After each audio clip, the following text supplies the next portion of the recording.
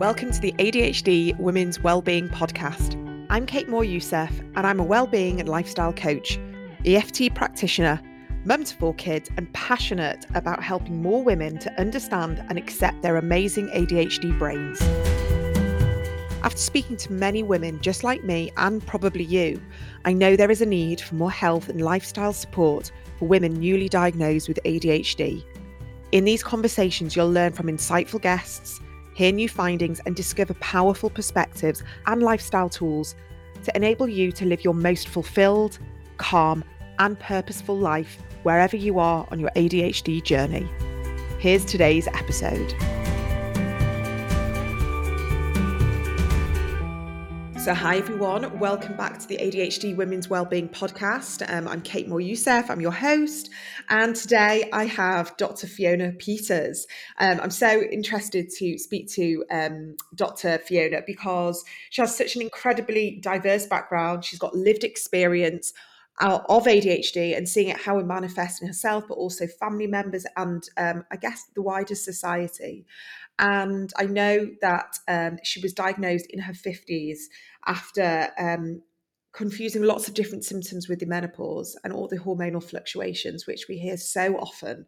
And it's just lovely to have you here. And I'm really happy to be able to share your story in the hope that it might help build more awareness for other women who are debating whether it's worth them getting a diagnosis in their 50s. So welcome to the podcast. Oh, morning, Kate. Thanks for having me on your podcast, which is a really important platform for women who are concerned about well-being and wanting to improve their overall health. So, yeah, hopefully I'll share some sort of valuable ideas and tips from my own experience and make a difference. That's the point, isn't it? Oh, well, I appreciate that. And I appreciate you being here to tell your story and be able to really maybe help other women navigate the difficulties of having this self-realization and self-acceptance later on in life. And I truly believe it's never too late to get a diagnosis and to have that understanding so we can move forwards. I'd love to hear a little bit about your story because you were sort of telling me before that there was lots of different roads and confusion and regret and all sorts of things that you have had to navigate until you got to this understanding of ADHD. So perhaps you can give us a very sort of abridged version of what led you to getting your diagnosis in your 50s and what that diagnosis has done for you. So what led me to it was I was working in a school at the time, and I had started a PGCE, a postgraduate certificate in education. And I found the school environment to be really overstimulating. All of my sensory issues were highlighted: the smells, the light, the noise, the bell that goes off every 50 minutes to tell you you're moving from lesson to lesson. I found the staff room completely overwhelming. And I remember being in a very small room where you could fit one desk and one chair, and that being the place where I could find some quiet and some peace. And I just realized that actually what I was doing was there was just something wrong about it. And I felt that was a theme of my life. Like there's actually just something wrong with me. And this has been a constant soundtrack, I suppose. Like, what is wrong with me? Why can't I just ... So I went to the GP, and initially he suggested because of my age, it was the menopause. And then when we started to dig a bit further, I realized that a lot of the symptoms I had always been there. It's just that they were heightened at this particular point in my life. I think I must have been 52, 51, 52. And I began to sort of Google, as you do, the things that had really triggered me. Came across this thing called ADHD, which I had really associated with kids being medicated. And so I didn't realize that actually women could have it or adults could have it, and that it was heritable and that you didn't outgrow it and there was no cure.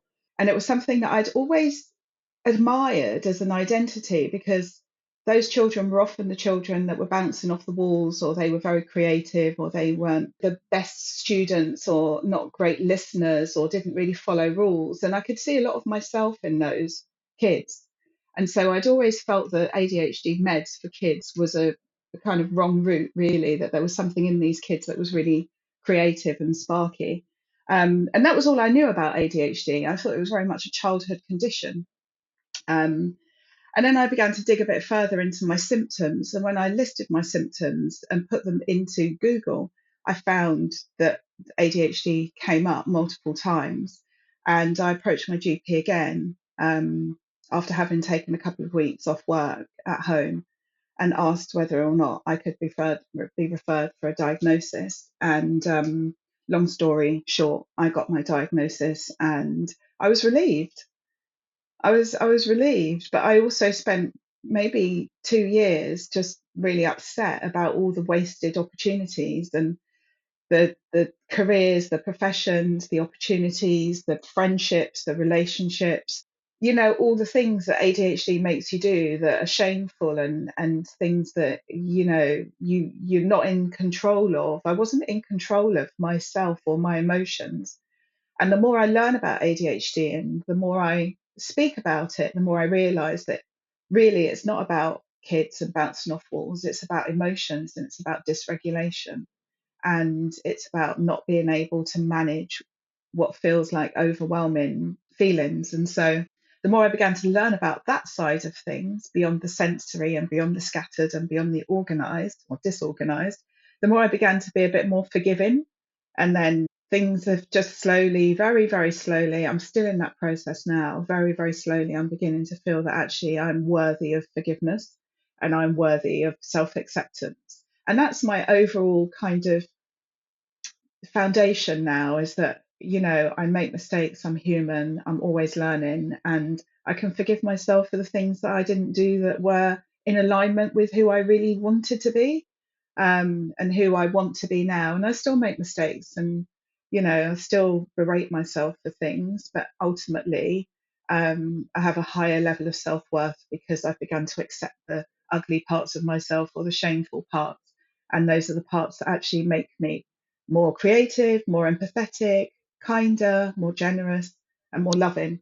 So I'm trying to work with that side of myself a lot more. I know you asked for the abridged version, but that's like, I don't do abridged, I just do the version. So I don't know whether that was abridged or not, but it's the story. Um, No, and it's good to have that context. And what's interesting is that you were sort of saying that now you can understand where all the different things maybe went wrong, where there was shame, there were failures and breakdowns. And I think when we get an ADHD diagnosis, it's not like a hall pass to be a dick. It's the only way I can describe it.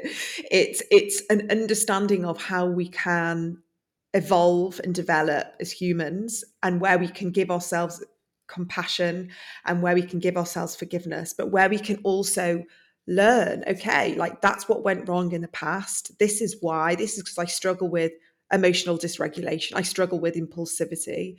So how can I work on that? Like, what do I have? What tools and strategies can I now implement because I have an understanding of my brain?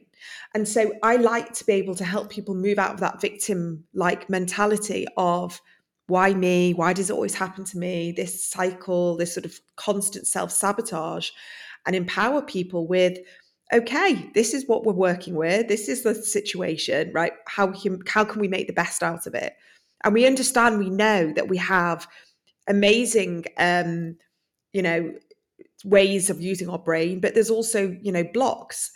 And so what's interesting I'm hearing from you is that you've noticed where these blocks were, but maybe you had a lifetime of being blindsided to them, or not understanding them for what they were, or thinking there was a problem with you, and maybe willpower, discipline. Is that kind of where you were? You just kept going back to, well, and something needs to change. There's something wrong with me, but I don't know what it yeah, is. I really I really thought that my ADHD was trauma. I really did. I really did. Because if you listen to someone or read someone like Gabor Mate, who talks about ADHD, he says that, trauma and ADHD are very aligned.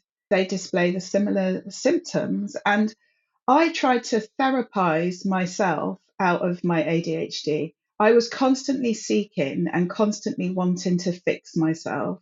And I remember being a teenager and saying, I just want to be ordinary. I just want to be normal. I literally could not understand why socially I was out of step, why academically I was bright, but I could never deliver, why professionally I was jumping in and out of careers, relationships, I couldn't make them last. I was either obsessed or disinterested. And I just used to think I'm just traumatized. I had a difficult childhood, and the things that I went through would leave an indelible mark of trauma. And so I just believed that if I had enough therapy and if I did enough meditation and yoga, and if I fixed myself, that actually the trauma would go away and I would then become normal. So I've spent the best part of my life trying to fix something that's not curable. And what a bloody waste of time. What a complete waste of time. In some ways, for me personally, I'm never going to fix my ADHD. However, it doesn't enable me to really have a deep understanding of the journey that other people go through when they think there's something inherently wrong with them. And I think that's a commonality of people with ADHD. What's wrong with me? Why can't I just dot, dot, dot, keep a relationship, hold down a job, you know, organize my house, sort out the clutter, parent my kids, like all the challenges of modern life that present us. And instead of us trying to deal with them, we're trying to fix ourselves. What a waste of time. We don't need fixing.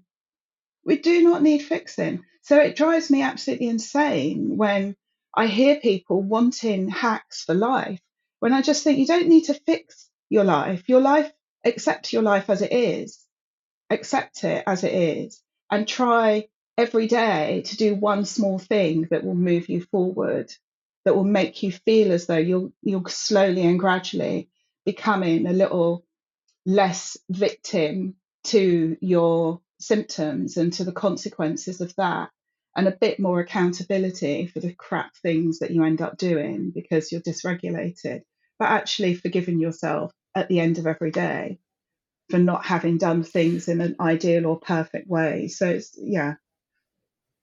Yeah, I mean, I totally get what you're saying, but when you say that it was a waste of time to do all the yoga, the meditation, and the therapy, do you not look back at that and think that was my way of coping, and perhaps what could have happened if I didn't embrace those holistic kind of practices?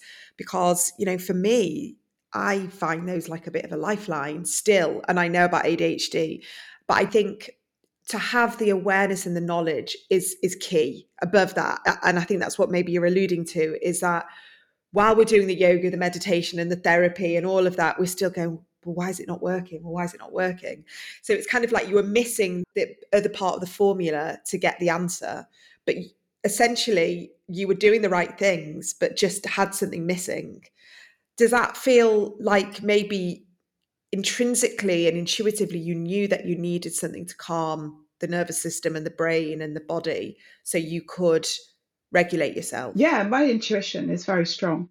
I don't always listen to it, and I think that was the issue, Mm. is that I was listening to what society told me I ought to be doing, how I ought to perform at work, how I ought to be in a relationship, how I ought to manage my career, or how I ought to manage my friendships and my social life.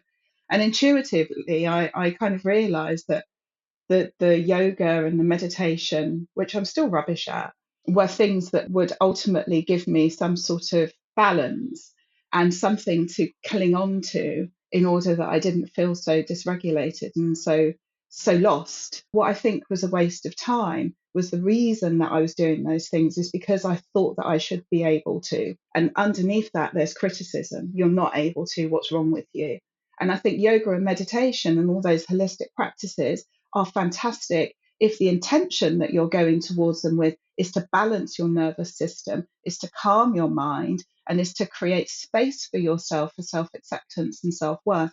However, when you go to those therapies like I did, nothing really works because you're going there with self criticism, you're going there with competition, you're going there with trying to prove that you're as good as everybody else. And so the message of the yoga was and meditation was lost on me for a very long time. And I treated it like I would any other aspect of my life, something to prove that I was quote unquote normal. And so that's why I feel it was a waste of time, because it wasn't really driven by a desire and an intention to create the things that yoga and meditation create for you internally and externally. It was just creating more of the same. And if I couldn't do a pose, there was something wrong. If I couldn't sit for 10 minutes, there was something wrong. So the underpinning of it was about self criticism and lack of acceptance.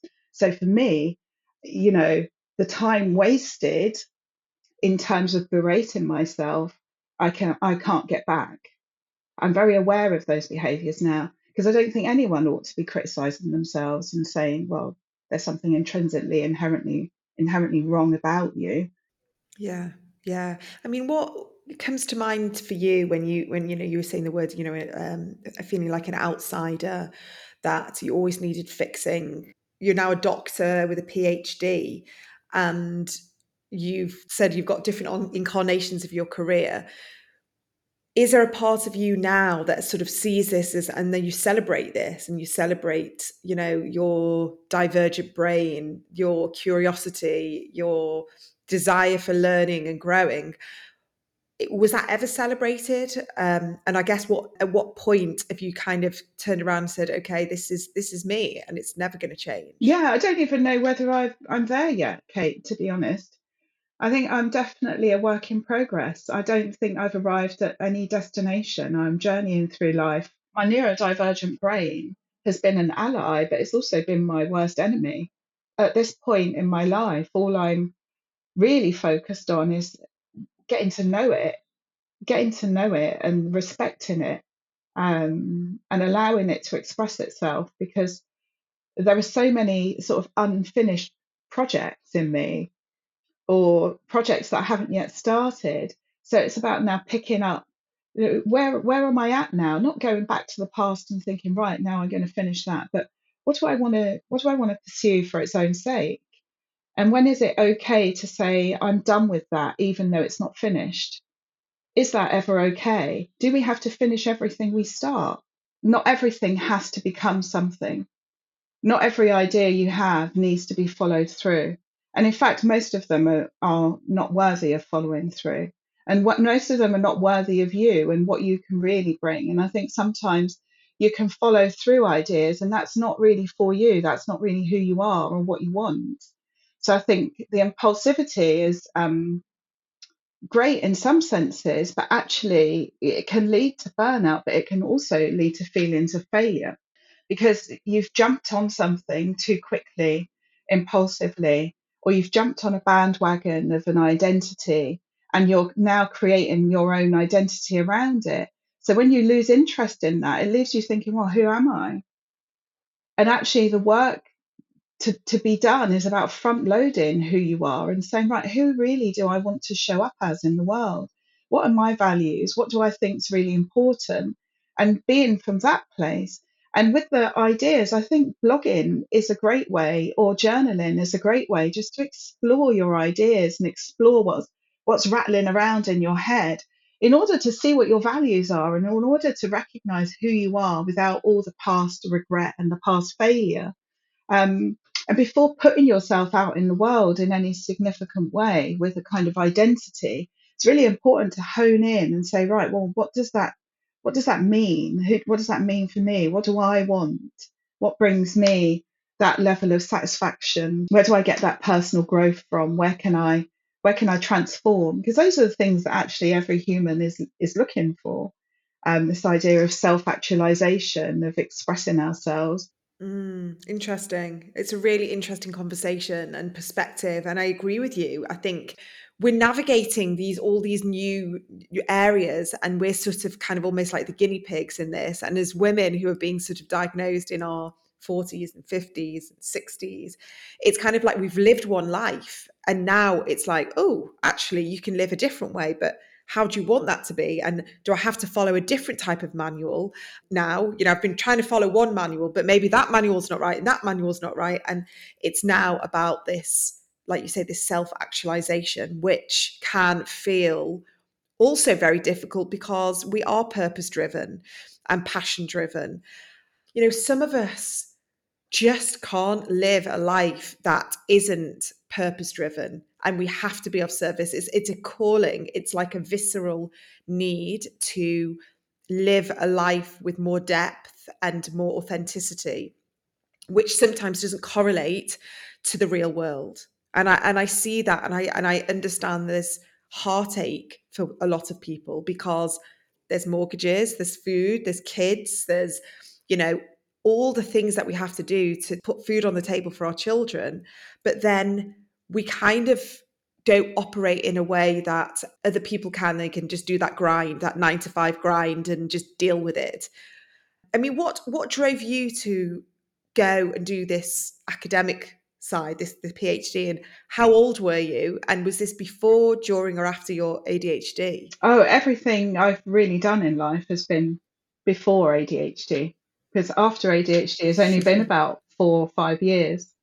So, and half of that's been spent getting my head around it and what it means to me. So, why I did my PhD is for those very reasons: purpose, meaning, social justice, all the hallmarks of ADHD, obsessive special interests, and a passion for writing and creativity, and also a problem solver. So, fairly typical ADHD brain, give or take a few traits. And I wish I'd known that before I embarked on it, because before that, I had a great career in television and I wanted to write. And maybe at the time, I was writing a lot of short stories and I was going to writing classes, and life was good. And also, in terms of feeling like an imposter in my TV job, which was hard.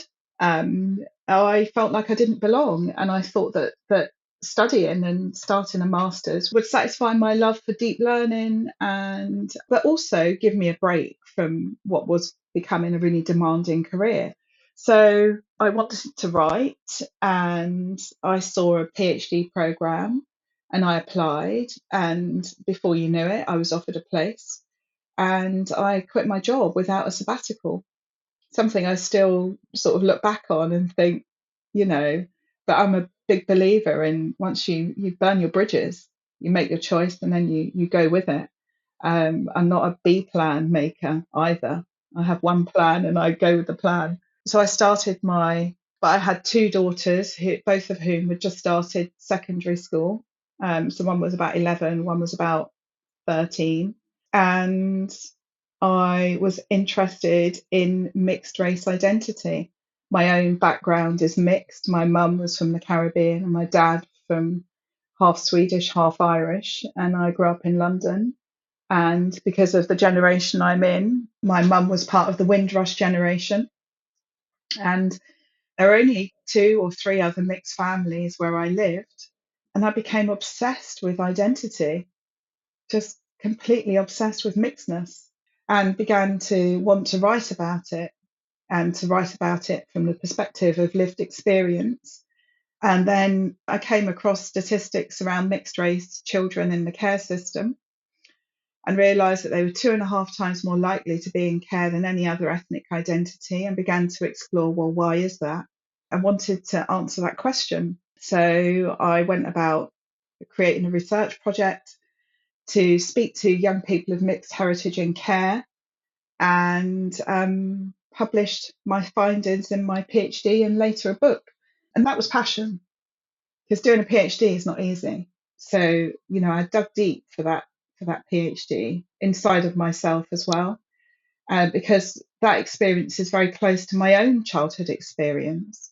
And so my PhD was very personal as well as very political. And once I did my PhD, I then began training organisations and teachers and social workers and students on social work courses why mixed race as a classification was more important than they were deeming it to be, and how to go about foster placements when you've got mixed race children presenting for care, and educating, really, sharing knowledge, sharing new knowledge that had been created. There was nothing at the time that had done a study of this type, so it was very new. And then I was approached by Palgrave Macmillan to publish a book, which I did, which I'm really proud of. And I still was doing that until probably just before lockdown, when most of my work as a consultant trainer disappeared overnight. Um, I wasn't making particularly good money. I was working in public sector, but I had a property business that I was running. I had bought some buy-to-lets, And so I was a landlord, so I was doing that as well. And luckily, that was a sort of steady income stream. Um, so that was my kind of PhD journey. I also had two more kids while I was doing my PhD. So I had two lots of maternity leave. So I've got four children. So, this is a fairly busy, committed, engaged, purpose driven life. And Yeah. people would look at me and say, "Oh my God, how do you do it?" And I think, I don't really know. It's the answer. Mm, I don't really know. But yeah. it just feels to me, it feels natural. I relate so much. And I think what you have done and did, and through all that research, I mean, it's fascinating, and I'd love to hear the findings. And that is key, because this is your personal story, it's your heritage, and then you're realizing that through what you've done and what you've studied, how you can disseminate that to the wider cause and being fulfilled. I see the connection between ADHD and success. When you're being fulfilled, when you're operating on that sort of purpose driven, you're busy. Yes, you're sort of teetering on the edge of maybe like exhaustion, continual exhaustion. You're being fulfilled from, family perspective, from kids and love and connection, but also, your brain, that curiosity, that desire to learn is there. And it's when I see people who say, I don't have anything in my life that is fulfilling me. I know I've got more. I'm not fulfilling my purpose. I know that I have more to give and I don't know how to give, or I couldn't succeed academically, and so I feel worthless. That is when I see people sort of in the depths of their depression with ADHD. And then the minute they see that worth within themselves, they're doing something that they go, oh, this is feeling a bit effortless. This is feeling very easy, and they're questioning themselves. But actually, what they're doing is they're stepping into their authentic power, which we all have, but sometimes we don't know these strengths until we take a bit of time just to sit and kind of go, okay. And the fact that you did this, you did a PhD, then you wrote a book, and you say it so whimsically, like I'm like, oh my God.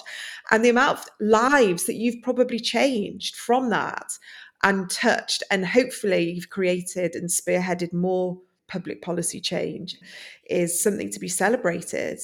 I mean, what's your plan now that you've ticked those boxes? Mm. Are you still working in that area? Do you have aspirations to do more? I'd love to hear. Yeah, it's interesting. I totally agree with what you say about ADHD and success equals fulfillment.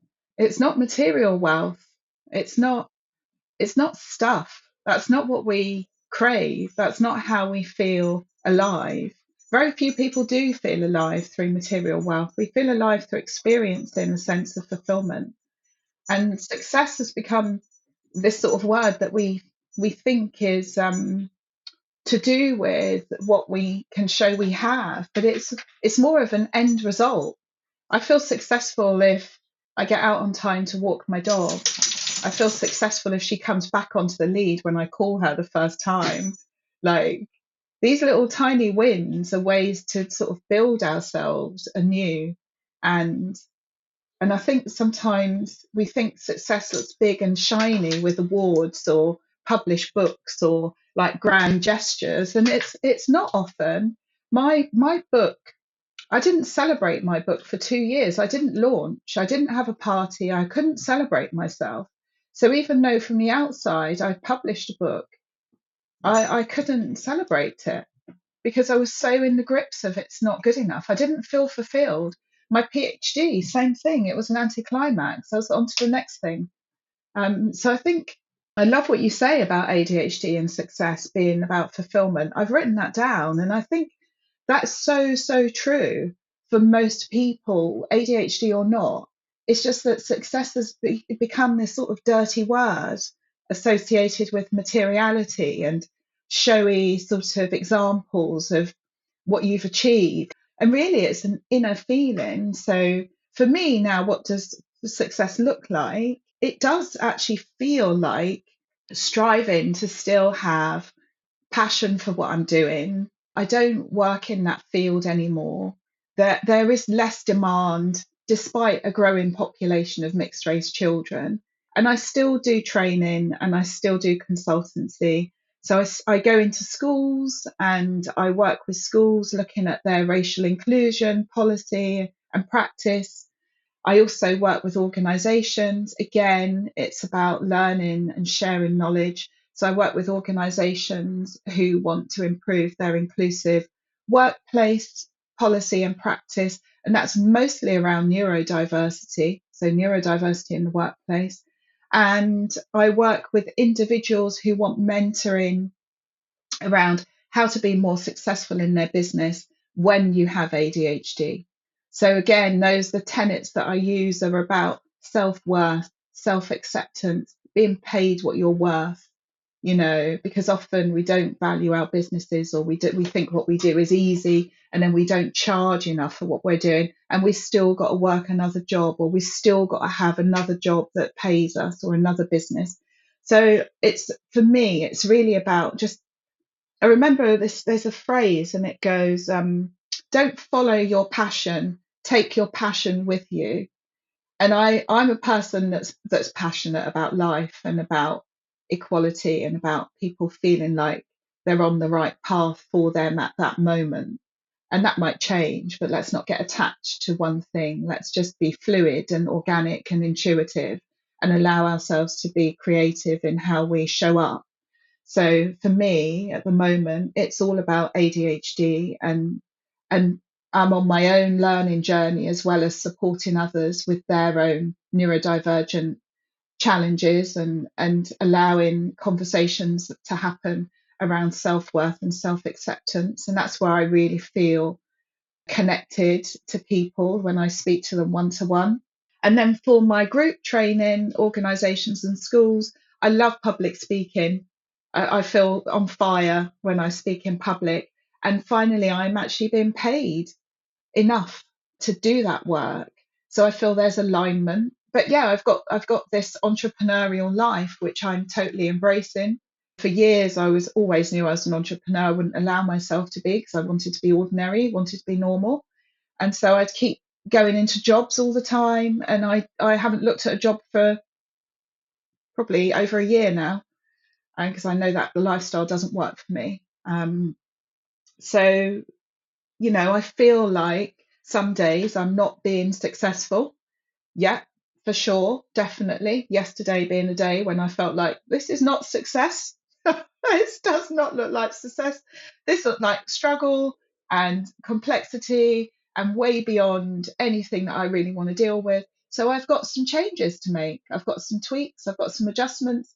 I've got to realign. And I think we started the conversation around, I'm trying to become less complex in my working life and in my personal life.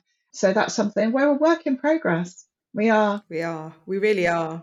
And the fact that you're being intentional about that, and recognizing, because we can't fix everything all in one go. And I think you're right, simplification for all of us is vital.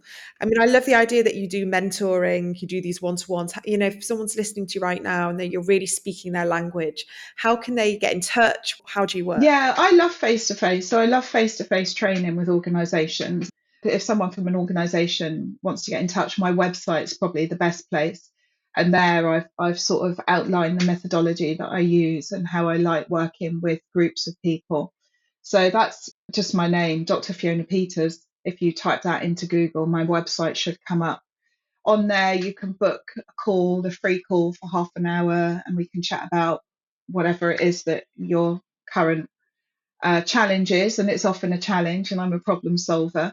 And I mentor, and I like mentoring because it's more direct, and I'm a straightforward person, and I like direct conversation, and I say it how I see it.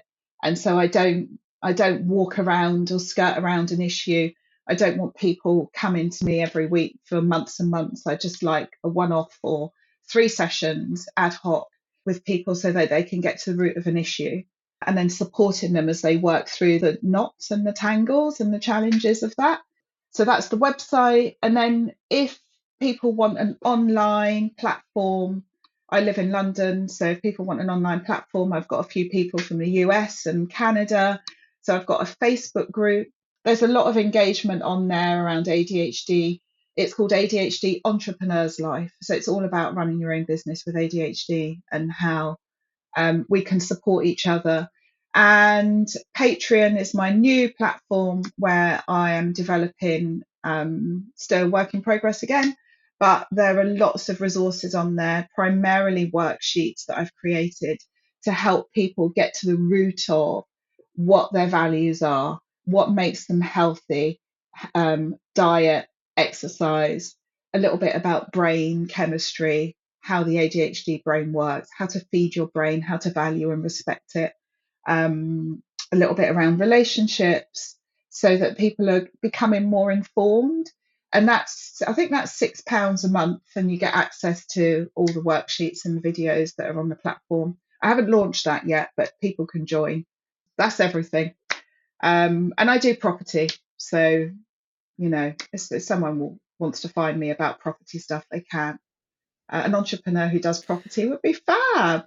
Yeah. I mean, listen, it sounds so valuable what you're offering. And, the mentoring, I think is incredible for ADHD. I genuinely believe that. I think that coaching, mentoring alongside, medication or therapy and or whatever suits you with the lifestyle is a formula that can really revolutionize people's lives. I really do believe that. And taking accountability and self-leadership and finally, doing what feels authentic to you without having to ask permission all the Yeah. time.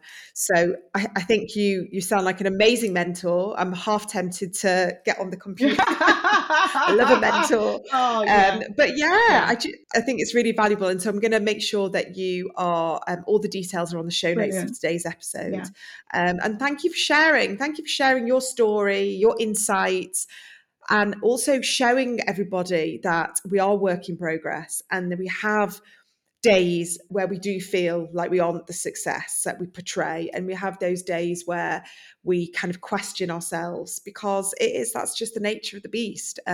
But like you said at the beginning, we just keep putting one foot in front of the other and we just keep making those small changes.